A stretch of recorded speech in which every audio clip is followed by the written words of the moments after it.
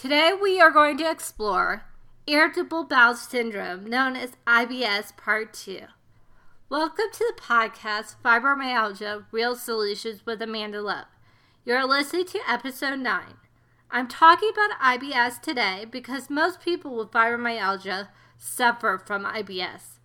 By the way, you can listen to this podcast wherever you are in the world at any time that you wish. I always include show notes for those with brain fog, so you don't have to take notes. I do believe that there's a lot of information, both good and bad, out there about fibromyalgia. As an educator who specializes in this area, I think it's my job to point out to you that the beneficial information can be organized in a fashion that will reduce the symptoms of this malady. My name is Amanda Lise Love, and I was diagnosed with fibromyalgia 9 years ago, which influenced my decision to enter the field of nutrition. And now I'm a registered holistic nutritionist who works with those who are suffering from fibromyalgia. Today we are going to continue on irritable bowel syndrome, IBS Part 2. There are millions of Americans who suffer from this condition, and also it's very prevalent in those with fibromyalgia. There are many causes of IBS, usually involving some kind of imbalance or disruption in the community of bacteria that can be traced to some combination of antibiotic use, infections, poor diet, and stress. IBS puts the gut into a state of hypersensitivity, so removing any foods or beverages that a person is sensitive to can help bring relief. To obtain this relief from symptoms, the place to start is by cutting out caffeine, followed by drinks that contain fructose or artificial sweeteners, coffee, soda, and juice.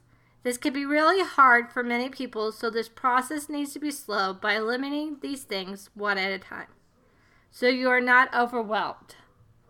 It should be noted that the symptoms of IBS didn't develop overnight, so it's not going to go away in the same manner. These changes might not have to be permanent, but it gives the body a temporary solution that gives it a rest from inflammation and symptoms that zap energy, giving the body a chance to rebuild. The diet that is most recommended for IBS is the Low FODMAP diet, which is an acronym. One thing that's easy to remember about this diet is that all FODMAP foods are some form of carbohydrate. But keep in mind that all FODMAP carbs are rated low, medium, and high.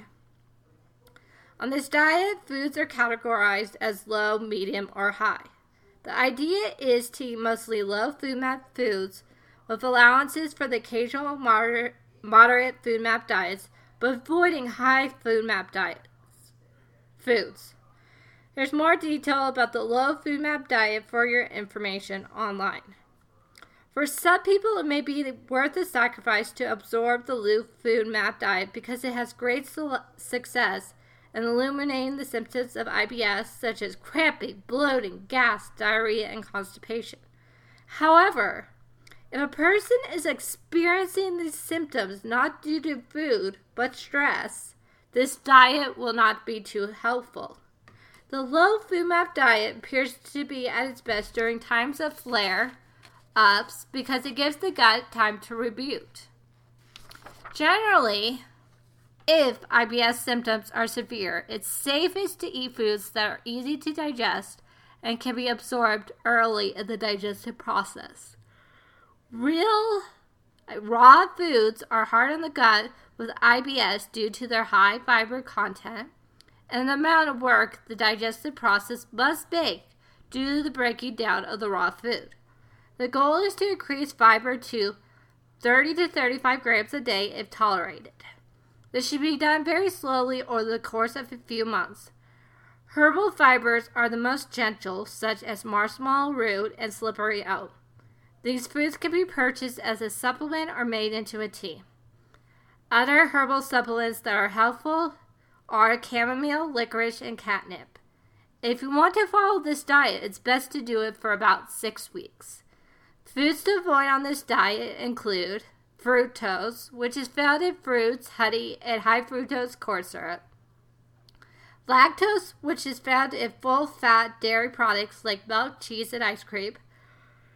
Fructose, which is included in wheat, rye, onions, garlic, artichokes, ripe, bananas, and cereals. Glactans, which are found in beans and legumes. And polys, which are sweeteners that end in ol, like mentol, sorbitol, and xylitol. Polys are also found in stone fruits like cherries, peaches, plums, and avocados. Now we're going to talk about the foods in your diet. Vegetables: alfalfa, bamboo shoots, bok choy, cucumbers, carrots, celery, corn, kale, lettuce, leafy greens, potatoes, pumpkin, squash, spinach, tomatoes, yams, zucchini. Dairy: lactose-free dairy and yogurt, small amounts of hard cheese.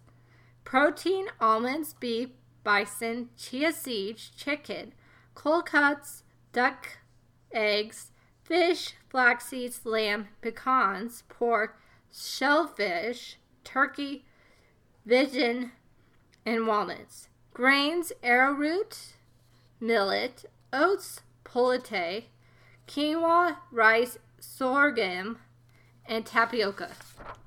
Fruit: bananas, blueberries, cantaloupe, grapes, grapefruit, honeydew, kiwi, copped, lemon, lime, mandarin oranges, passion fruit, pineapple, rhubarb, raspberries, strawberries, tangerines. Condiments: other: bone broth, chives, mayonnaise, mustard, olive oil, pepper, salt, spices, and vinegars. In addition, here are more suggestions to help IBS symptoms.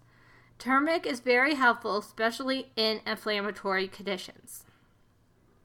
For supplements, listen to episode 8 on IBS Part 1. In order to eliminate the symptoms of IBS, a person must consider the following. The nervous system in your gut has a large impact on your gut bacteria population, and your bacteria have a huge impact on your gut nervous system. Both influence the entire autonomic nervous system. Therefore, any ecosystem harmony is key. This harmony can be restored through stress reduction techniques such as meditation, such as Tai Chi, yoga, breathing exercises that calm the nervous system. There is constant communication between the gut and the brain and the stomach, and the gut can be stressed too. Calming practices can help both brains restore balance and harmony in your digestive process. In conclusion, give your body a break from inflammation and give it a chance to reboot by implementing some of these guidelines. I love sharing these episodes with you and been so excited about all the listeners and feedback you're sending me. Subscribe, which is free on iTunes. Share and get all the people you know who need this support to listen. Did any one thing resonate with you today? If so, leave it in the comments. That helps us create even more amazing shows for you. Next week, I'm going to be answering your questions. See you next week, and thanks for being here. Like, share, and comment. And if you would like to learn more about my services, you can go to my website, www.amandaliselove.com, for more information, or you can email me at amandaliselove@gmail.com. Looking forward to talking with you soon for the 10th full episode where I answer your questions.